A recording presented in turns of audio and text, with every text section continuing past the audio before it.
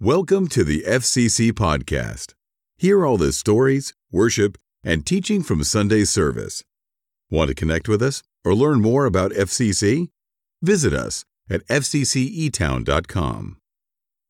Well, did you have a chance to think through some of those styles of anger that I see in our society, maybe which one applied to the people around you? And just to refresh your memory, there was the trash compactor that just pushes everything down and kind of never unleashes their anger, but their anger really starts to smell and it kind of leaks and makes them pretty miserable in life. And then there's the volcano, who was the one who has a tendency to just explode and spew and send lava flying off in all kinds of different directions. And when they start doing that, people run for the hills because who wants to be around that? And they're just not going to be near anyone like that. And some of those folks have trouble getting people to regather around them for fear of it happening again.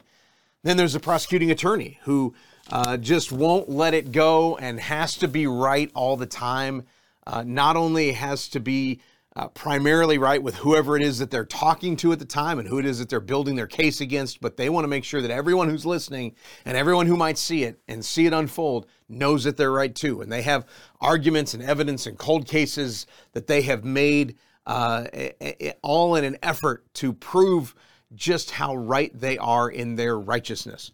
And then there's the stealth bomber who seems like and may even believe that they're not doing anything wrong, that they're not doing anything that's all that destructive because they're just being passive aggressive. And passive aggressive people feel like that's not really a bad thing to be. And they're just kind of sending in little jabs and little sarcastic comments and little observations about what they see and how they see the world and how they see what somebody else is doing, that they're just kind of sending across the bow to let people know, hey, I see you and I see what's going on and I'm not super pleased with it and I just want you to know that.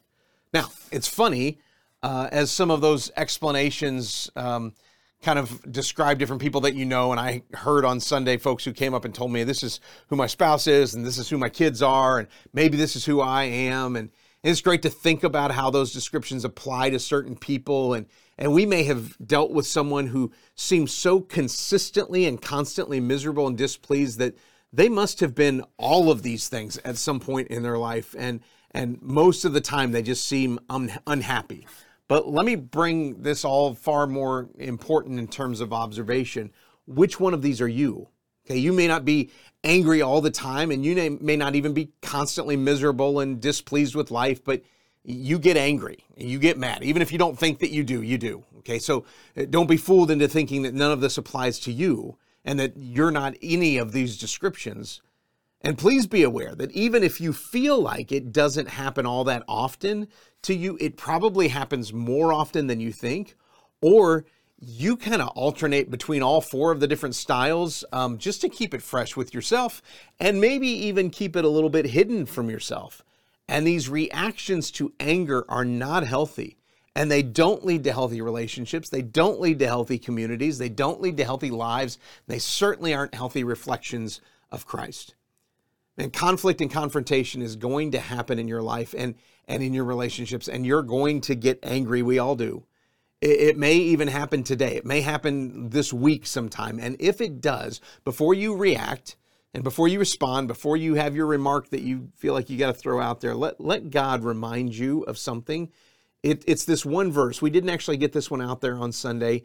Maybe you want to even memorize this. It's only 13 words long. Proverbs chapter 15, verse 1 says this: a gentle answer turns away wrath, but a harsh word stirs up anger. Okay?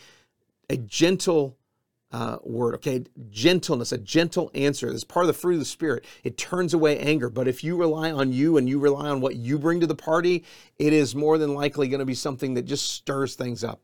So a gentle answer turns away wrath, but a harsh word stirs up anger. Would you just be aware of that? And before you hit send on that text, before you make that comment on social media, before you say that kind of snarky thing that you're thinking about saying at the table with friends, before you unleash some of the words that are building up as you can feel your face getting red as you're really angry about something, just consider how that reaction is going to play out in the real end of things. It is not worth ruining a relationship. It's not worth ruining a friendship or a marriage or a family setting just so you can be right. It's just not. And so think about those things and dwell on those things. And if it helps, memorize those 13 words from Proverbs to just say, look, the gentleness that we bring to the table is so much more powerful than the angry words that we want to bring. And may that kind of perhaps change the way that you react to something today, this week, this year. And as we move forward in this series, would you just encourage people, and maybe encourage you to check out that page that we have, that tools and resource page that's available on our website or on the app. And just go to where it says what's on your mind and click the more information, the more resources button that's there, and you can see all of those tools, books, and counselors, and previous sermon series to watch, just all kinds of help that we want to present to you and into your life to kind of get us away from the unhealthy forms of anger and more in line with God's fruit of the Spirit's way to live life. Let me pray for that for all of us right now. Heavenly Father, we thank you for your care and your concern in our life and for what's going on in us right now.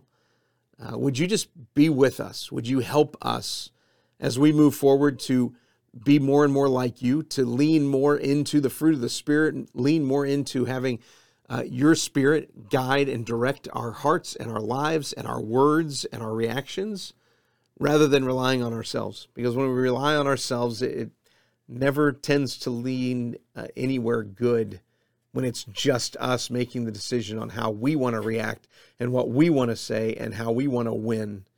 God, would you just allow us to lean into you in the moments of confrontation and contention that come up in our lives. It's in Jesus' name we pray. Amen. Well, as we continue on in this series, we've gone from I'm sad to I'm mad, and then this Sunday we're going to take on another answer to the question, what's on your mind, when it comes to I'm scared. And I think that there's some of us who look around at the stuff going on in our world, and we have that response, I'm scared. And we're going to talk about that and talk about where God is there to guide and direct us in the midst of it. And I hope you'll be with us 9:30 and 11 o'clock online. We will hope to see you there. Have a great rest of the week.